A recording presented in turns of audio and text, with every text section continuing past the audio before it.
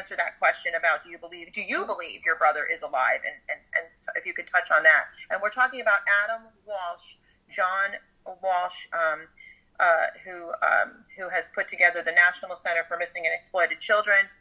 This is his daughter, Megan Walsh, and she's exposing the falsity behind all of this and what her own father and mother has done to her and her children, and that nobody is exempt from being abused by this system, poor, rich, disabled, not disabled, you name it, wealthy, Democrat, Republican, it doesn't matter, your social, economic, your anything, nothing matters. You will be exposed to this at some point. Your neighbor, somebody that you love, will be harmed by this system if we don't fight together. Megan, go ahead. Absolutely. And going back, well, to address the question first with my brother, and today we're kind of just giving an overview, so we will be a little all over the place for the viewers, but, that's the nature of talking and coming together. But, it's maybe not the answer that everyone wants, but I really do try to stick to the truth and facts and things that we can see and delineate and prove. I will say that he's either dead or alive. That's still up in the air, to be honest. Right days after they took my children, I received a voicemail, saying, "Hi, sis, it's Adam. I'm coming home after a long time. I arrive in Hollywood tomorrow morning. I'll talk to you soon." And so I, of course, through my different team and my friends and things like that I already had of volunteer researchers, we reached out to this person who I have been in contact with, and they do say that they are Adam Walsh. This also involves Johnny Gosch, if people remember the Johnny Gosch story. Johnny Gosch, people say it differently. But this also involves Johnny Gosch and Noreen Gosch and the adoption system. I mean, we found forms that are the Adam Walsh requirements and forms for adoption, interstate, out of state, and international adoption. And I don't know what my brother has to do with adoption or child abuse, but we see this kid business becoming a monopoly, and through the National Center for Missing and Exploited Children, mainly, being the one to be enabling and doing that. I did meet the person saying that they are Adam. People will say, oh, you can just do a DNA test. And unfortunately, with my father's connections, these are 3-letter agencies we're talking about, my father's connections. These are presidents. These are global connections as well. And royalty. So that is not as easy, and we have tried.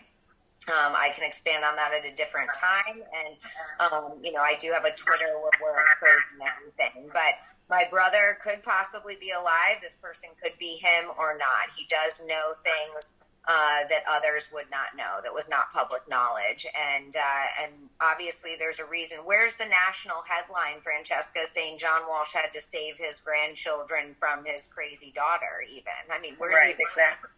So I think the silence, and he's been in hiding, and he's been told not to speak with me while he harbors my children and psychologically abuses them. He is abusing them. He is buying them. My mother has been my true abuser my entire life. He's an enabler, and abuses in his own way, but they are absolutely abusing my children and psychologically abusing them, which, is a whole topic for another time, how that happens. Hello, and welcome back. This is episode number 8. Of Waking Up with Mel. Today we're going to talk about kidnapping, because I will never forget, and by the way, I started with Megan Walsh, and I will put the link to that whole episode below in my description box, but I started out with her because right now, 2022, her dad is trying to kidnap her children through the court system, and she is exposing a ton of stuff. And her brother, Adam, who she talked about just in the intro there, changed my life. And why is that? It's because they decided to do, and let me stop right here.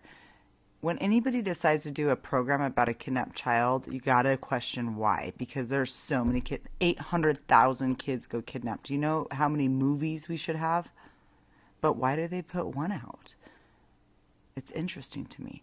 And I think I've come to the conclusion it's to program us in fear, because I don't even think what happened to Adam happened. I really don't.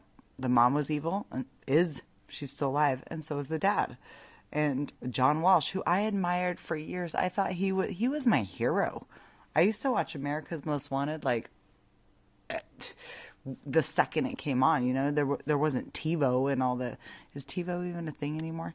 There wasn't where you could just get it on demand whenever you wanted. You had to watch, and I was a tune in John Walsh, America's Most Wanted. He's gonna get the people person. And now I look back and I'm like, ugh, he's just one of them, and it all makes sense. So, Adam, that movie came out on TV. And it was for all to see. And my mom wanted me to see it because she wanted me not to get kidnapped. And I don't blame her. I don't ever. I can't even imagine what parents go through that lose their children.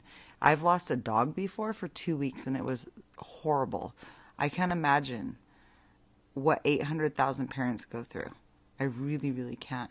And the fact is this goes so deep that it's going to have to be several episodes, probably about each individual child that I might mention today. But today we're going to just start with my story, John Walsh, Adam, and we'll see where this leads us, because we're already getting deep into this, right? So Adam comes out. My mom makes me watch it. I'm sitting there and I'm like, wow, this guy just took this kid out of a store while his mom's there.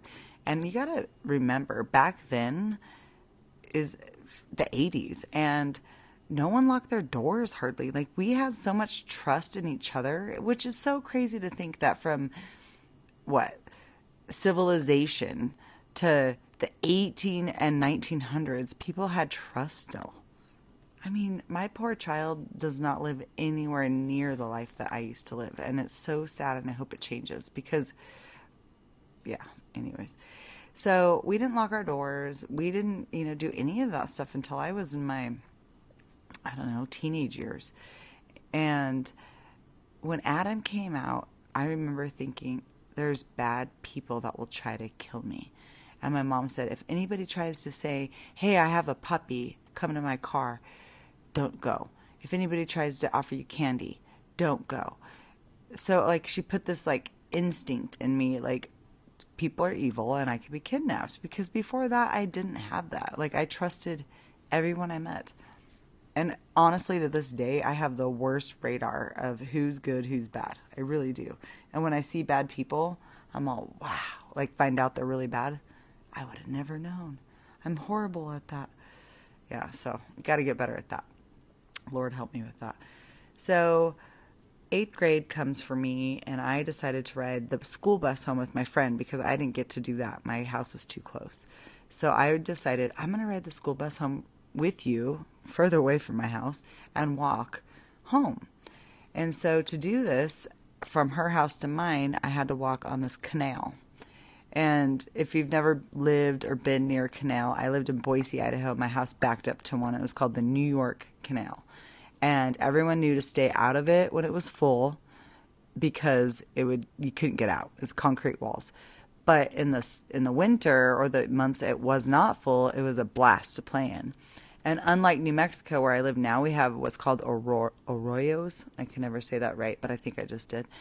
They fill up with water when it rains, and they're very dangerous because it's like a flash flood.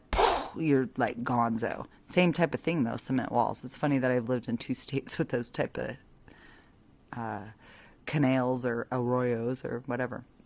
Anyways, they're different. And here in New Mexico, I've never played in an arroyo because I know that if it rained, I could get washed up immediately. But in the New York Canal, I'd play in that sucker all the time. So I'm walking home. I knew this path. I knew that there was a hole in this fence because you weren't supposed to play up there. It was, only for service worker people that worked on the canal. But kids in the neighborhood, we always cut holes in the gates that they put at the end of our dead-end cul-de-sac. And we would always play up there because it was like an extra part to our dead end. And so I'm walking home, and it's I know the exact time now. It's during the LA riots.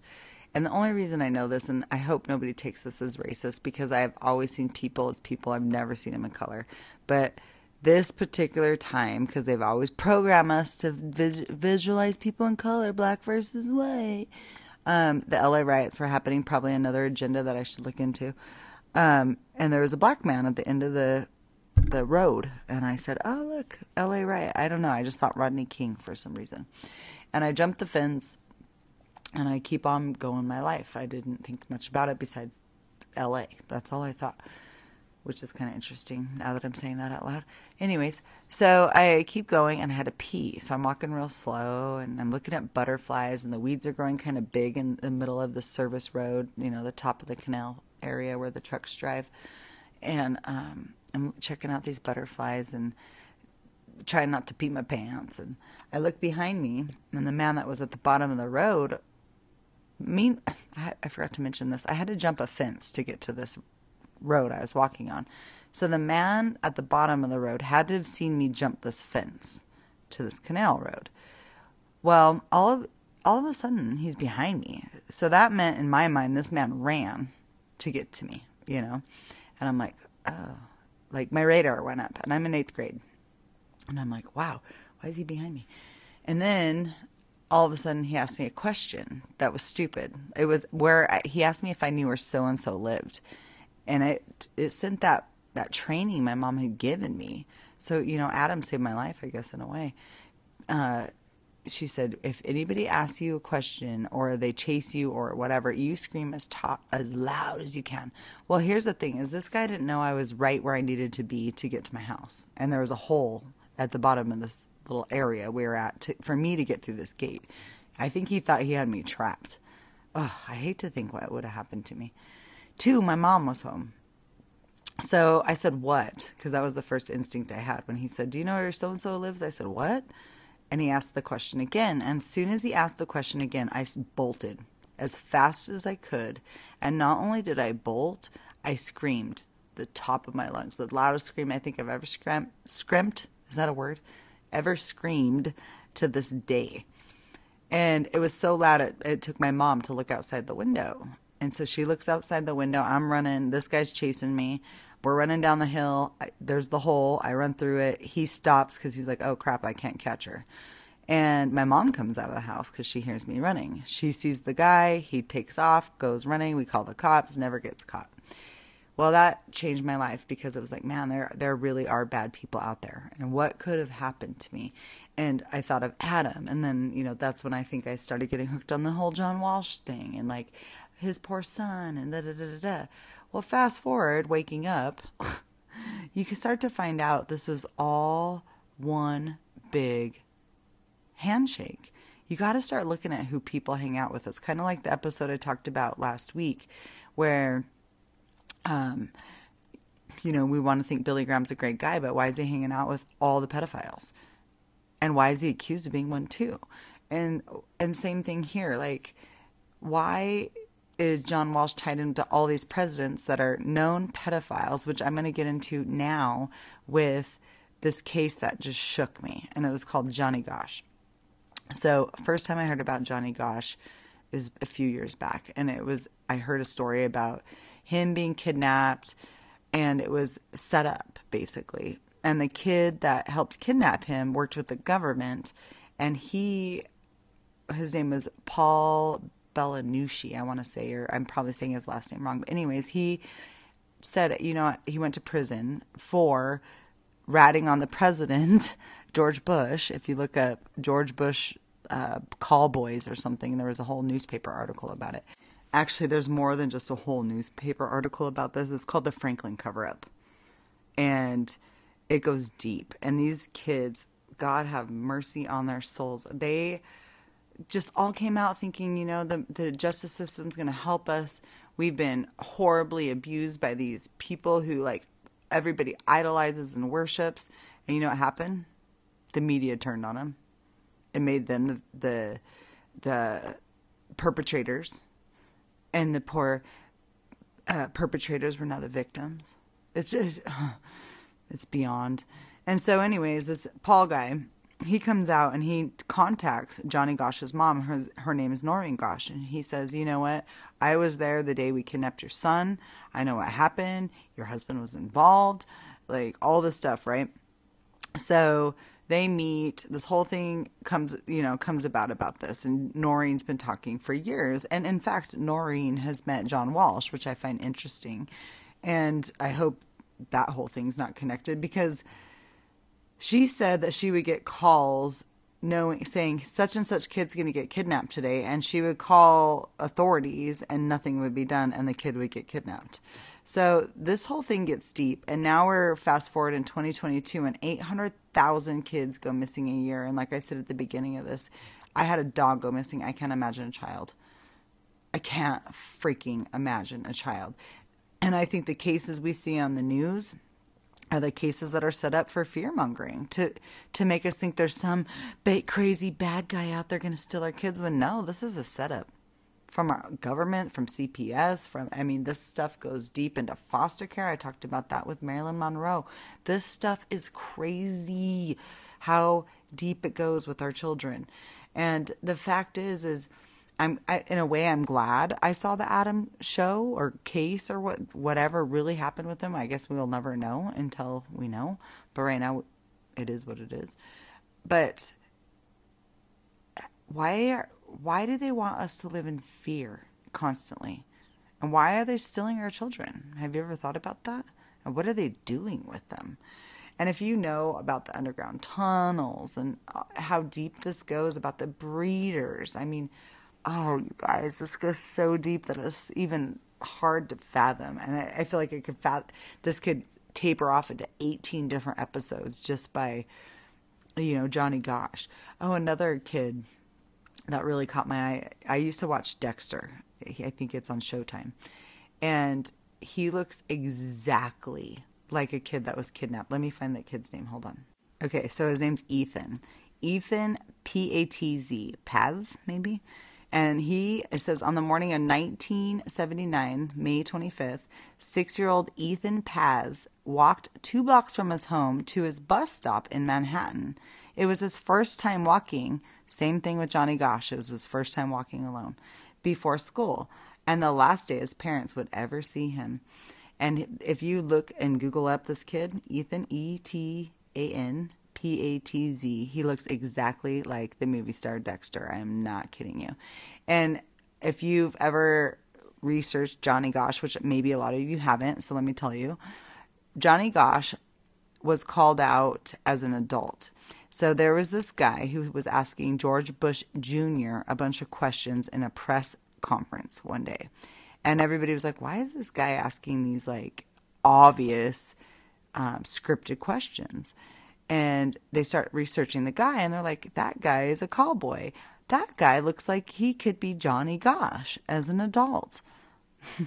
Well, they even brought this guy on TV. I have an interview, and I will play it, actually, instead of just tell you about it, where he denies and says, oh, poor Noreen, I'm not Johnny Gosh.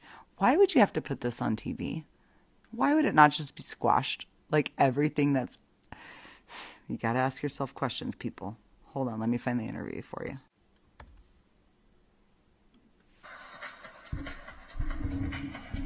Welcome back, everyone, to the Deedle and Daniels Show.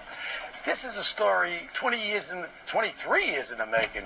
On our first show, we told you about a missing Iowa boy, Johnny Gosh. He was kidnapped back in 1982. His mother, Noreen, was here to tell her side of the story. You are obsessed with this story, I know. Today we have the man who may know what happened to little Johnny. Some claim that former White House reporter Jeff Gannon may actually be the missing boy. So right now, let's take a look back at how the story got started.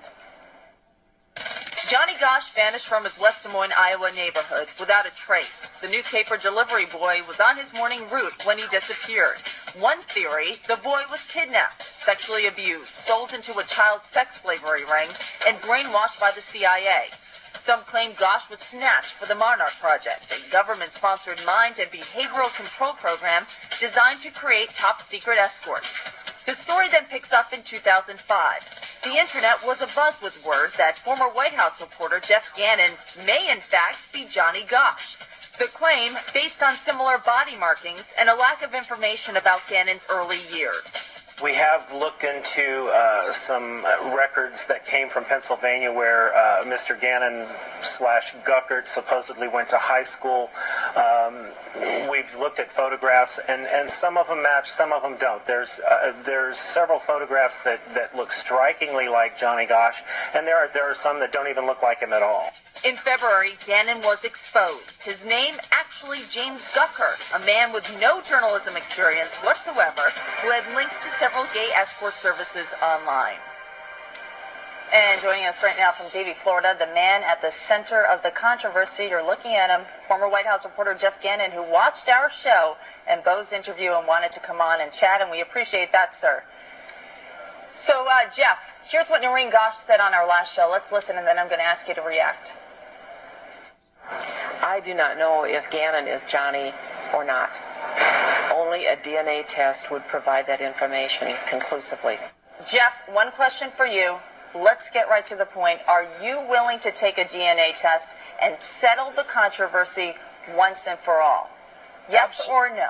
Absolutely, I would definitely take a DNA test, but that isn't even necessary because there's so much evidence available to disprove these accusations. That's a yes, then. Well, he's saying yes. My friend Jeff is saying yes. As a lawyer, I can smell a No. You got to understand something.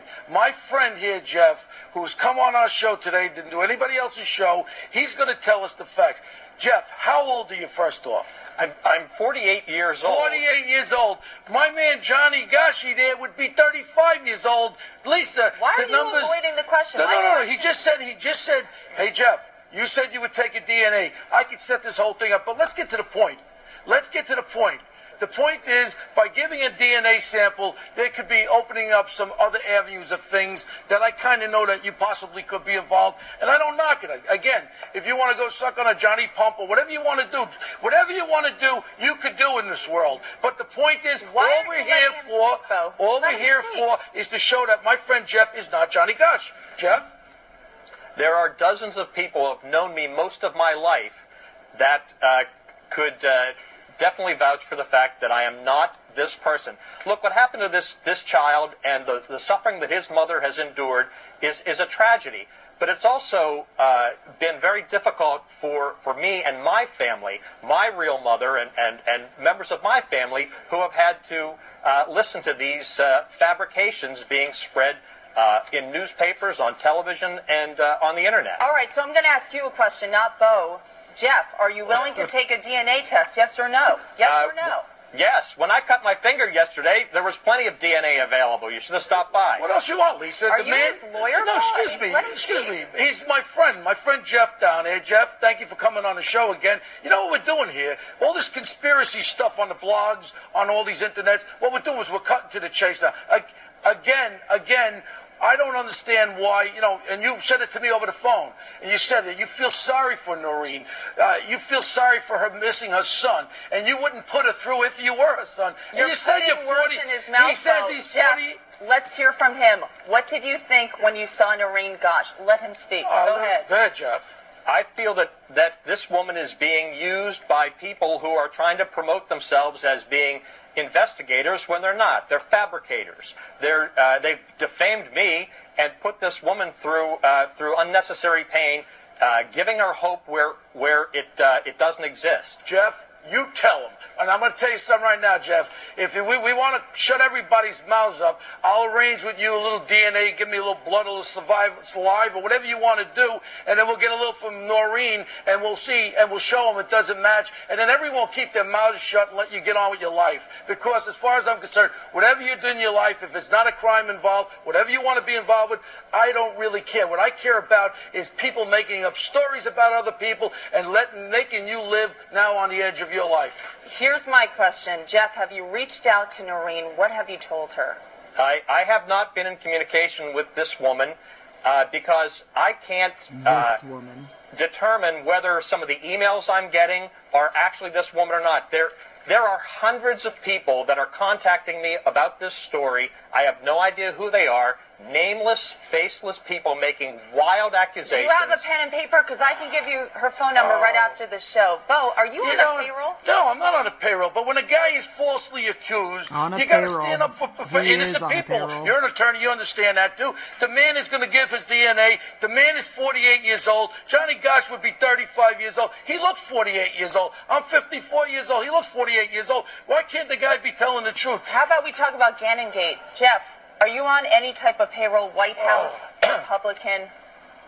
Absolutely not. Yeah, right. Never. I have been in the past or now.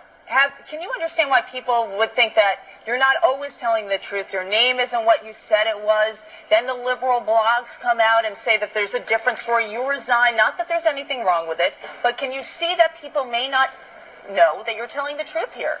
Well, I think people who are listening to nameless, faceless people making accusations on the internet, I'm sitting here in front of your cameras today to answer your questions. Where are these people? These people hide behind screen names on the internet. I'm here. I'm willing to give the evidence and tell my side of the story. Frankly, I haven't had the opportunity to tell my side of the story. Any time that I've made appearances, people have protested my appearance, tried to shout me down. I had to go 6-on-1 2 weeks ago at one event. It's my turn. Why don't people believe me as opposed to some of these other people? Your friend Bo Dita believes you. I want to thank you very much for coming on the show today and clearing this thing up.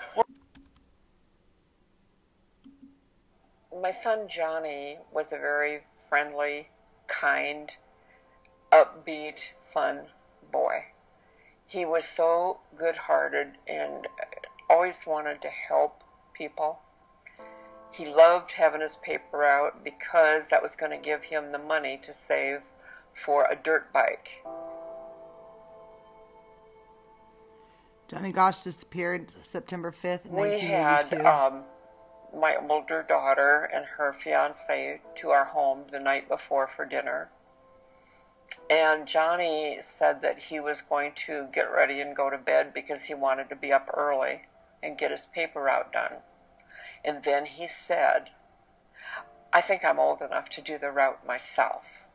Because we always were with him when it's dark out there for Sunday morning. His dad always went with him. And I said, no. I said, the agreement was if you got to have a paper route, one of us would be with you on that early morning run because it's pitch dark out there. And you're only 11 years old, or you're only 12 years old. And he said, but the other kids all go by themselves. And I said, that's because they're 16, some of them.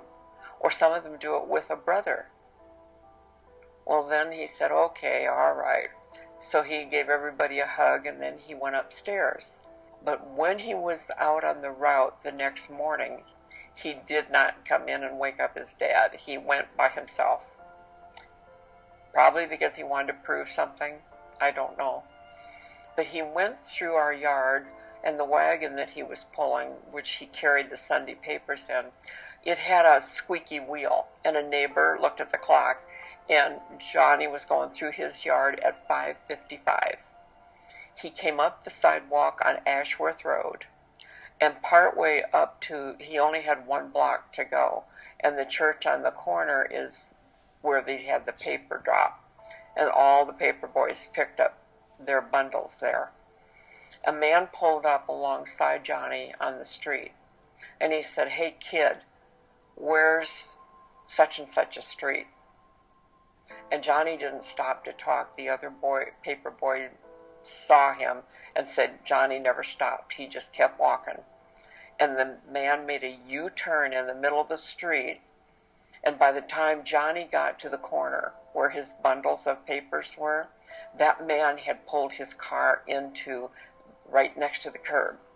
He opened up his passenger door and slid over and put his feet out on the curb. He kept asking the kids for directions. Johnny told Mike, the 16-year-old that was there folding his papers, that the man seemed weird. The man was slurring his words, like maybe a speech impediment or maybe he was drunk. I don't know. So Johnny at that point became very nervous, and he said, I'm scared. He said, I'm going home. And he had our little dog with him. So Johnny started down the street, leaving Mike alone at the corner. The man got back in his car. He slid back in, shut the door, passenger door, and then started the engine. He then reached up and flicked the dome light 3 times. And then he sped away. The morning that Johnny was kidnapped and we discovered that he was gone, I called the police right away. It took about 45 minutes for them to arrive to our house, and we only lived 10 blocks from the police department. And in the meantime, while I was waiting, I called the district manager for the newspaper and got the location and contact information for all of the paper boys that were at the corner that morning. And there was also one adult that came to the corner. It was an attorney that was picking up his son's papers. So he saw the man and the license plate as well.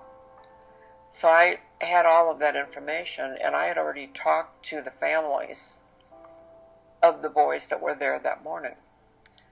I heard all about the man, the car, what he did, turning around in the middle of the street, then chasing away, and then the man on foot following Johnny. Well, that spelled kidnapping to me.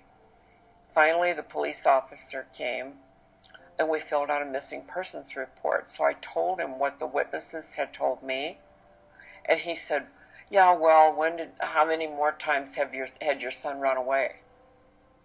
I said, my son never ran away, not once, not today either. Didn't you hear what I said? There's foul play here. And he said, I'll go check with the other families. Well, a while later, I get a call from one of the other mothers. And she said, that cop that came over here never even brought in a tablet, a notebook, or a piece of paper to write down anything my son told him that he saw that morning that led to your boy being taken. The witnesses all knew it was a kidnapping. The attorney knew. He tried to tell the police chief, and the police chief ruled that Johnny was a runaway. Therefore, they wouldn't look, because nobody looked for runaways back then. The kidnapping of Johnny Gosch, because of the particular timing, because of the issues with it, with the police and the FBI, and because they waited so long, led to Johnny's case not only changing legislation because I wrote it and got it passed, but secondly, people took another look at this crime and thought, oh my word, those poor people. What are they doing? They had to hire people to look for their son? Society changed totally in the fact that they were looking more for closure. Yeah, we always hear about these cases way over there where a boy or a girl are missing.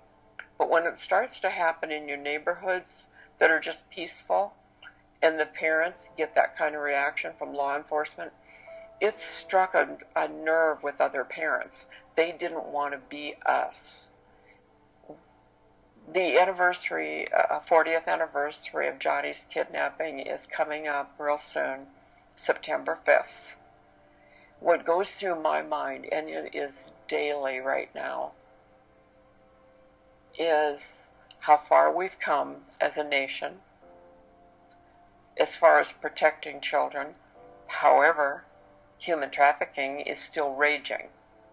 It generates as much money every year as drug sales. Now that's saying something.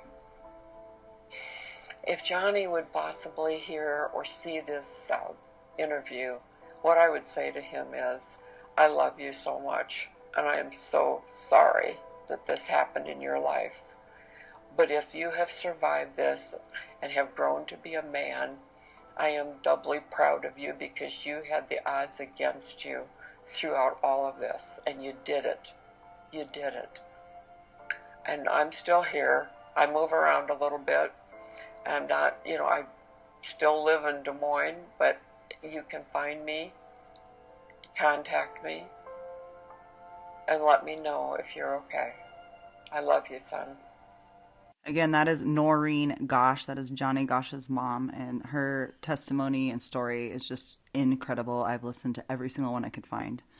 The next case and the final case I want to talk to you about kind of ties the beginning, John Walsh, into the end and how deep this really goes. And this case is about Jonah Reif. Reif, I believe, is how it's spelled. I have so much to say about this case, and it is such a convoluted, deep case to get into. So I've pulled some clips from Jonah's mom. Her name's Tammy, to explain a little bit of his kidnapping. He was kidnapped 3 times illegally using our court system by a person who wasn't even his biological parent. It's deep, you guys, and it's insane. And what they did to him and what they still are doing to him needs to stop. And the reason it's being done is because he's a bloodline. And if you don't know or understand bloodlines, we'll probably have to do a podcast about that too. But I will let the mother explain it instead of me. So let's hear from Tammy Reif right now. Welcome to Right On Radio, and thank you so much for joining. Your story I will put the link in the description box below. Thank you so much for this opportunity. Thank you for having me. I really appreciate it. Thank you for getting Jonah's story out. Yeah, so why don't we just kind of start at the beginning of how your life got turned upside down and all of this happened? Yes. So this is before I start in with all of that, I want to let our audience know that this is a very voluminous, convoluted case. I don't want to take away from any others that are going through this, because I will tell you that they too will have a story that'll be similar, that'll be very convoluted about how they take children through our government courts, and they traffic them. So I'm going to try to do my best to give it a nutshell approach to how this happened to us and what happened to us.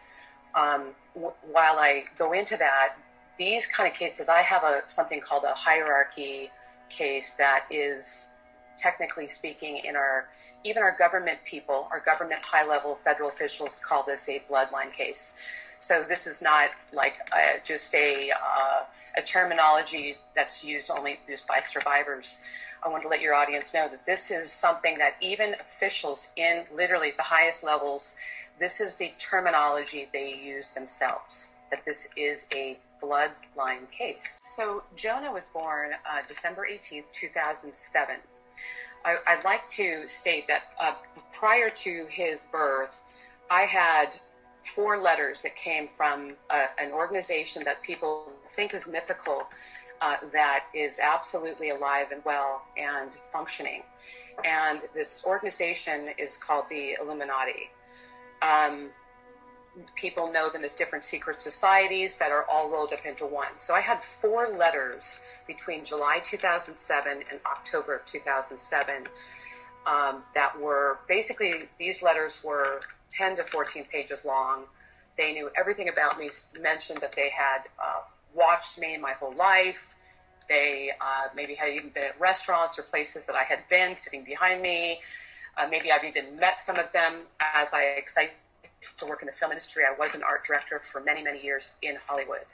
So prior to my son's birth. So there, again, you have that Hollywood connection as well. So fast forward to Jonah's birth. Of course, I did not succumb to these letters asking me to join them. These were Air France. They were sent from out of the country. Okay, so just so you know, I have cut parts of this interview, because this interview is like an hour and a half, and I'm playing at parts that I think will tie everything together and will also help you understand Jonah's case. So to get all the information, definitely click on the description box below. This is Right On Radio. His show is awesome. I highly recommend following his program wherever you can follow it. Rumble, BitChute. I'm on BitChute right now. But again, I'll leave the link. Okay, so we're going to continue on and hear more of Tammy's story of how this all kind of ties together and how she I mean, if you listened to the parts of Skip, she talks about how this goes even deeper into her family and how she's starting to learn more and more as time goes on. But now she's at a friend's house and she sees a letter on her friend's table. There was a fourth letter, and the fourth letter was absolutely frightening. The fourth letter was absolutely threatening me, that I wasn't answering them. And so, mind you, this is now October 2007. My son's just about to be born. And I have to say that was alarming. That was very, very frightening. So what happened after that? I being in ministry at the time, I knew that again, that wasn't, that this, I knew this is definitely something I needed not to do. This is definitely something that I just knew that, that was like the Lord did not, this was not God. This was nothing to do with the God that I know, the God of heaven, the God of, the God of Isaac, the God of Jacob, the God of Benjamin. This is definitely not the Lord. So when you didn't respond that fourth time, between that and what happened after that with the birth of Jonah? At that point, nothing happened right away. Actually, it wasn't until maybe a year later that I had a friend of mine that was pretty high level in the film industry, who had a similar letter, and she too was from a connecting line.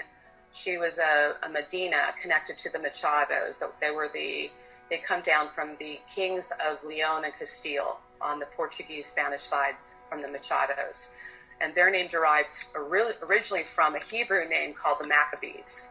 So who went to the Azore Islands. So when I sat down with her, I noticed she had a letter on the table, and I asked her, I said, oh my gosh, where did this letter come from? Who is this? And she said, Tammy, this is the Illuminati. You don't know? And I said, well, I got 4 of these. I did not know at the time where they came from. I did not know that. She had to teach me and fill me in at the time. And of course, we both worked in the film industry. And I said, are these people in the film industry? Are they from the film industry? And she said, no. This is much higher than that. And she said, I mean, we probably got them because we are, we've been groomed in the film industry. I was groomed to supposed to become a director after being an art director and a prop master. So she kind of basically filled me in at that point, like who this is much higher than that.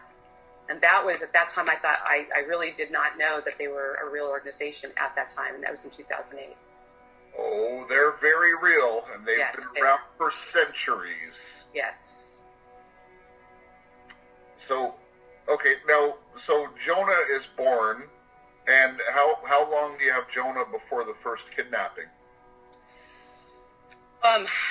Jonah, there was an attempt to kidnap him. They started this case because I had moved to the state of Alabama when Jonah was 3 months old.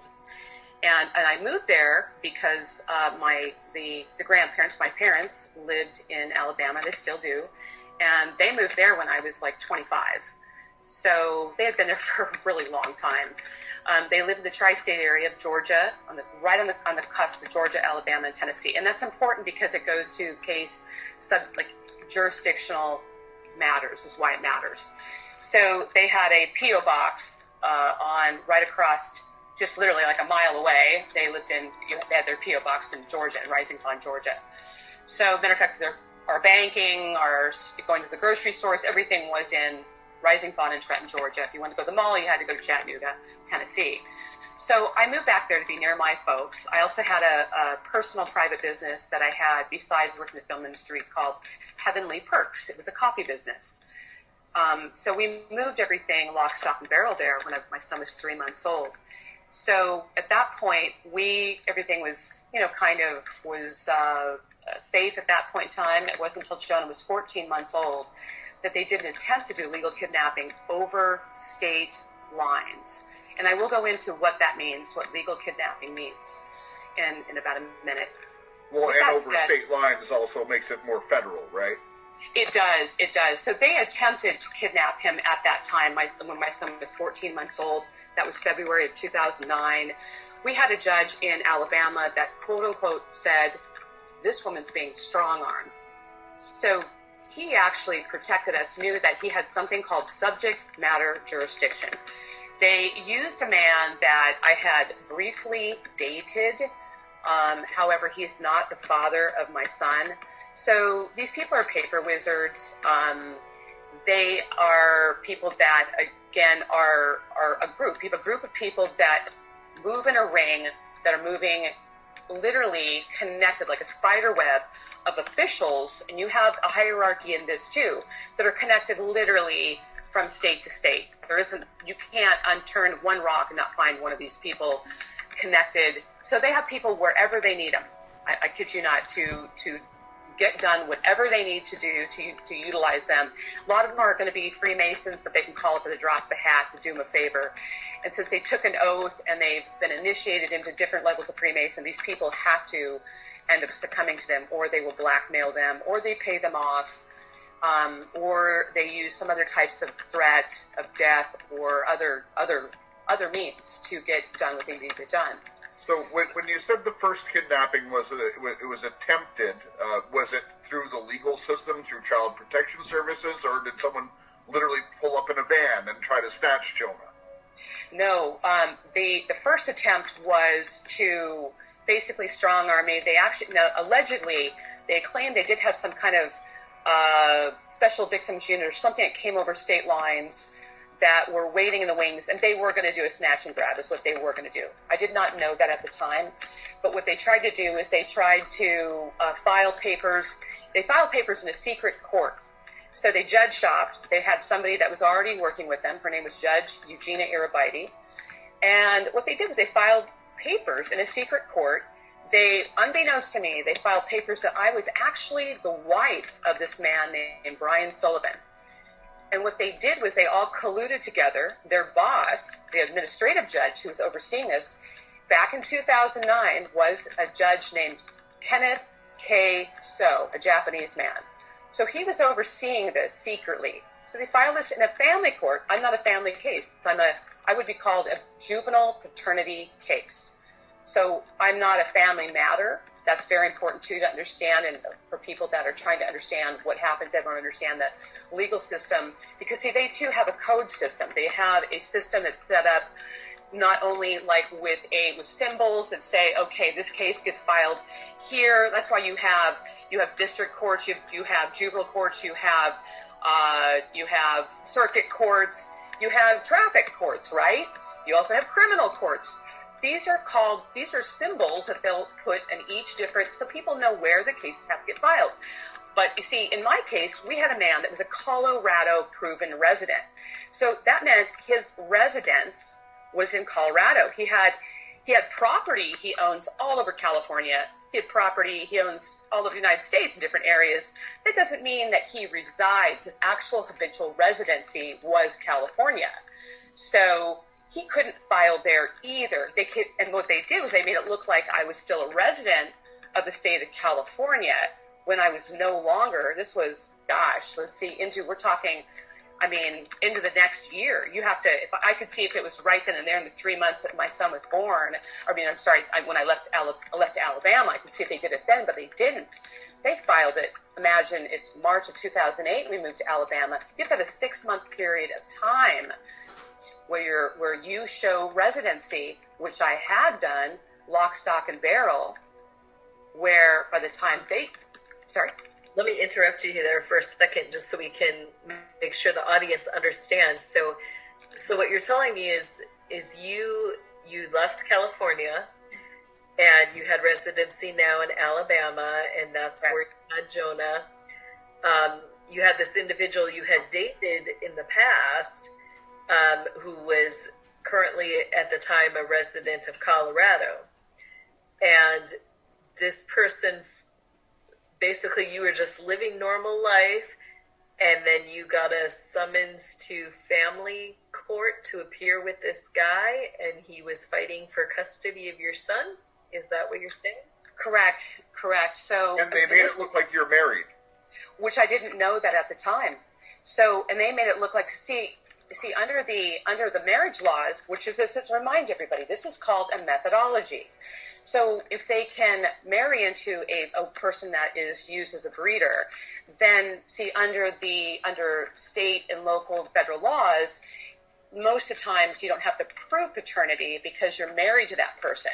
So that's what they were doing, unbeknownst to me at the time.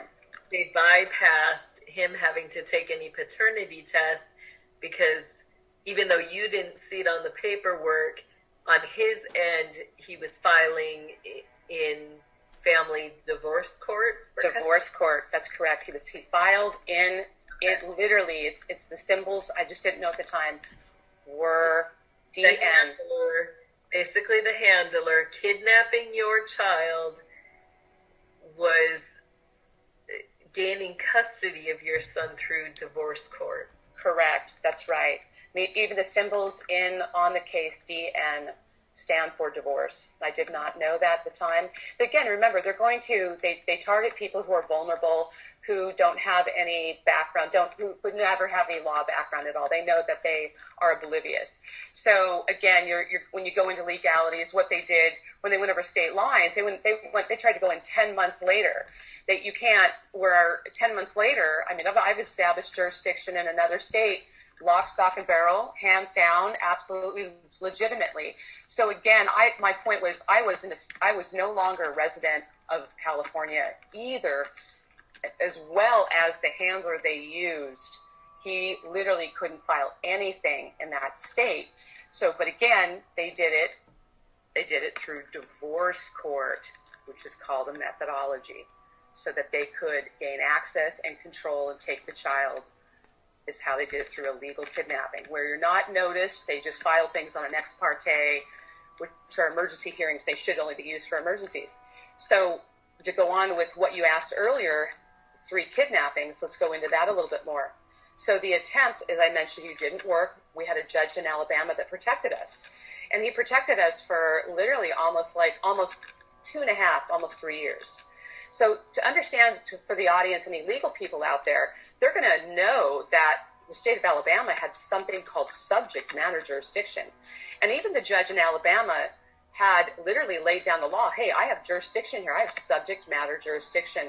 And we have 2 people that literally can't file anything in your state because neither one is a resident.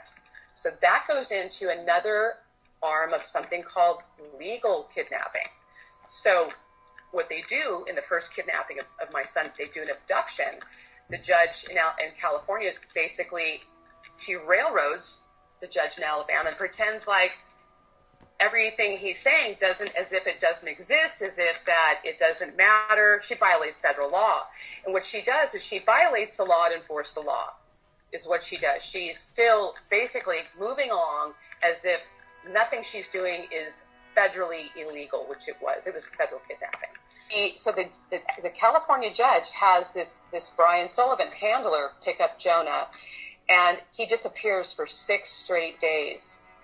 Did you pick him up from your house or from someplace else? No, they forced us into the state from Alabama into California, and they literally forced him to some random location where there's a transgender man. His name is Dennis Nolan. Surprise, who at the time went by Denise Glazer. So there was 2 different people who played Denise Glazer also. So the first one, who was younger, who has also played a person by the name of Sarah Francis, who we now know is Jacqueline Sutton. So, who's a dual citizen of Australia and the United States. The handler, by the way, Brian Sullivan, is a dual citizen between Australia and the United States. They both work for the intelligence services CIA. So these guys were CIA handlers in a ring of traffickers that are trafficking children with the CIA.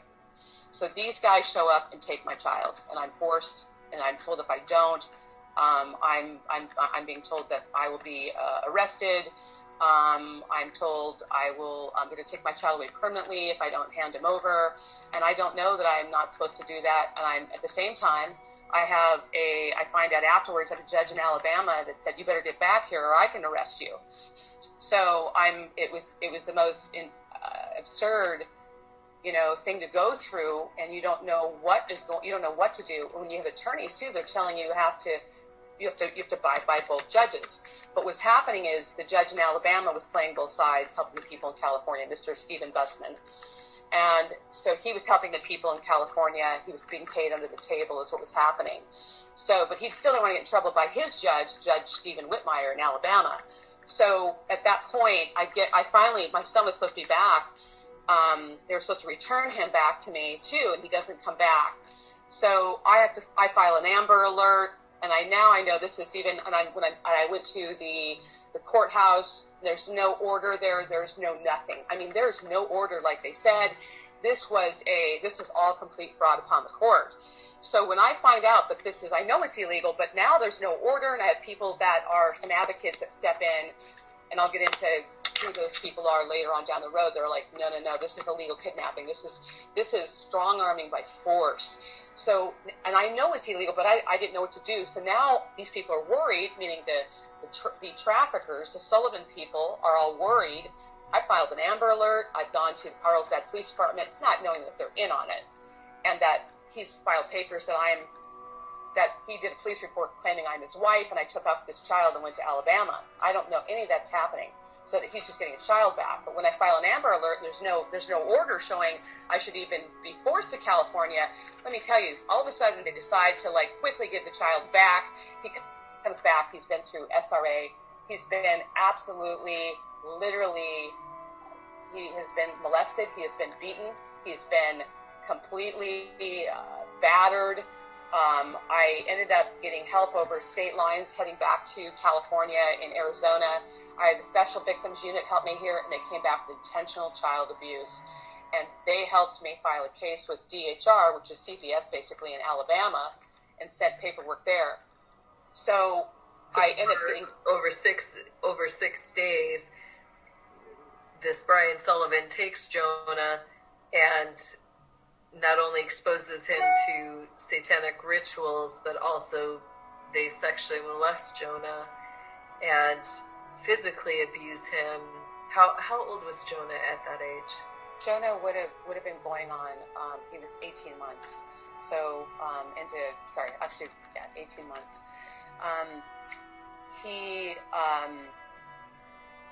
Pardon me. Sorry, that was 22 months because that was November of 2009. So correction. I highly, highly recommend you guys listen to this whole episode. I know I'm going a little longer than I normally do, but this is so important and this needs to get out any possible way. Because this kid, as far as I know, is not back with his mother. And I mean, I have to do a little more research on that, but I'm pretty sure they still have him.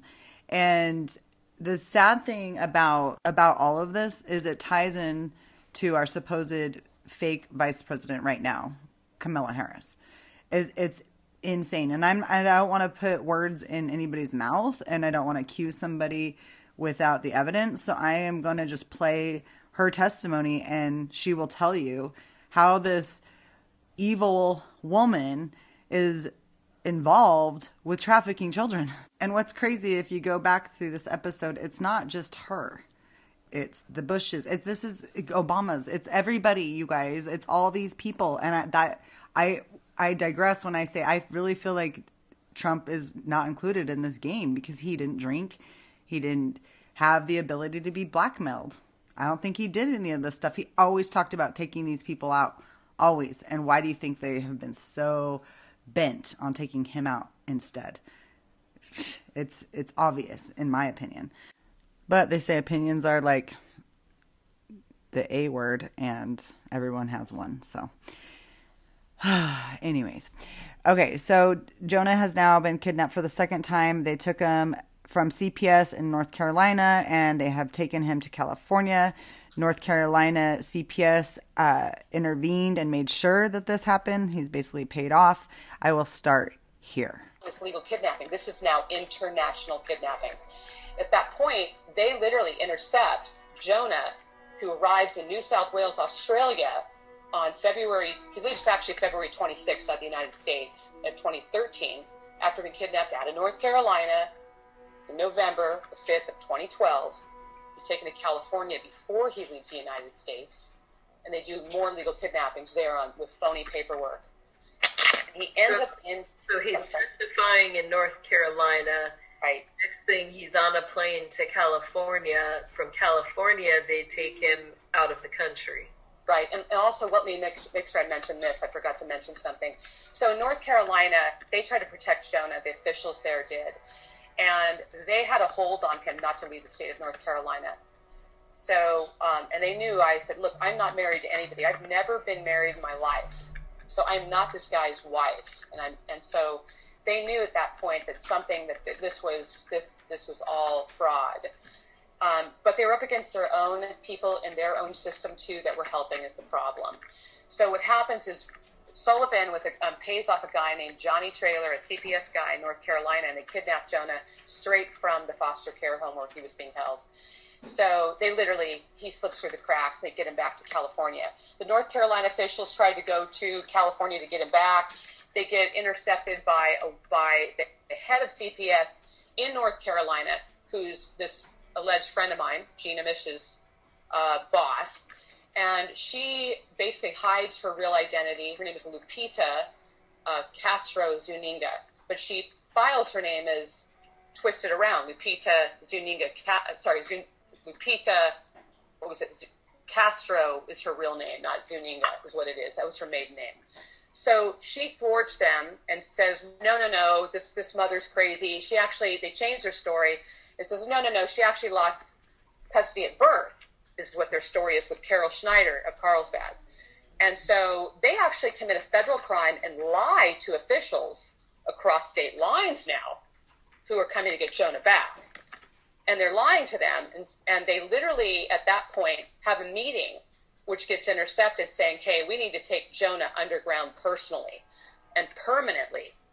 They do this with Judge Pollack, and he gets caught. We have the transcripts to prove that, saying, let's take Jonah underground permanently with the DA, Jill Lindbergh, and Carol Schneider are all involved in this, with Sullivan, Dennis Nolan, and the Sandy Short are all together taking Jonah underground permanently on December 18th, 2012. And then after that, he disappears, and they're hiding him, is what they do.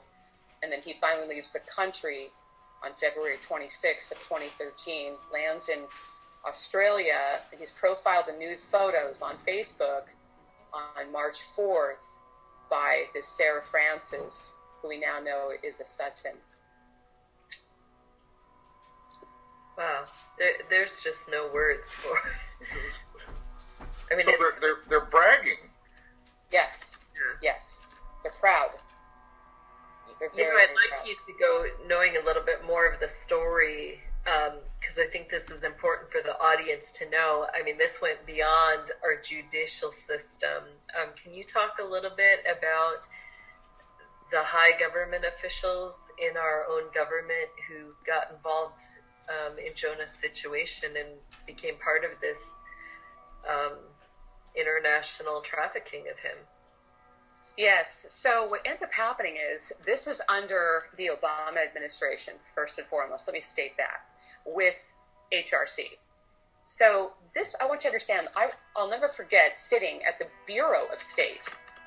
Okay, not just the State Department, but the Bureau of State. And mind you, they were also battling another team inside the State Department, and they were called Children's Matters, that were aiding this ring in California. I was getting help out of it. Yeah, they sure were. And matter of fact, the woman had an acronym, we call it an acronym name of her name was Chandlin Stellers, and that means child handler, just like Rachel Chandler's name is child handler is what it really means. It's a code. So she's helping them. And then I have a team on the children's issues side that's fighting for Jonah and I. And they're working with the Australian Federal Police at that time. And I'm working with the Bureau of State. I'm working with passports. And they are guiding me. There's no instructions that tells you, no parent gets, here's the rule book. If this happens to you, oh yeah, you just do X, Y, and Z right here. No. I would have known to do any of these things if this team inside the State Department and Passport Police did not guide me. I would have never known to do anything I did. So again, and I even had an order from the Chief Justice out of the federal court in DC because they were talking to him, okay, in the beginning. So the officials, all the way up into the Secretary of State, as I'm sitting with the Bureau, we're trying to thwart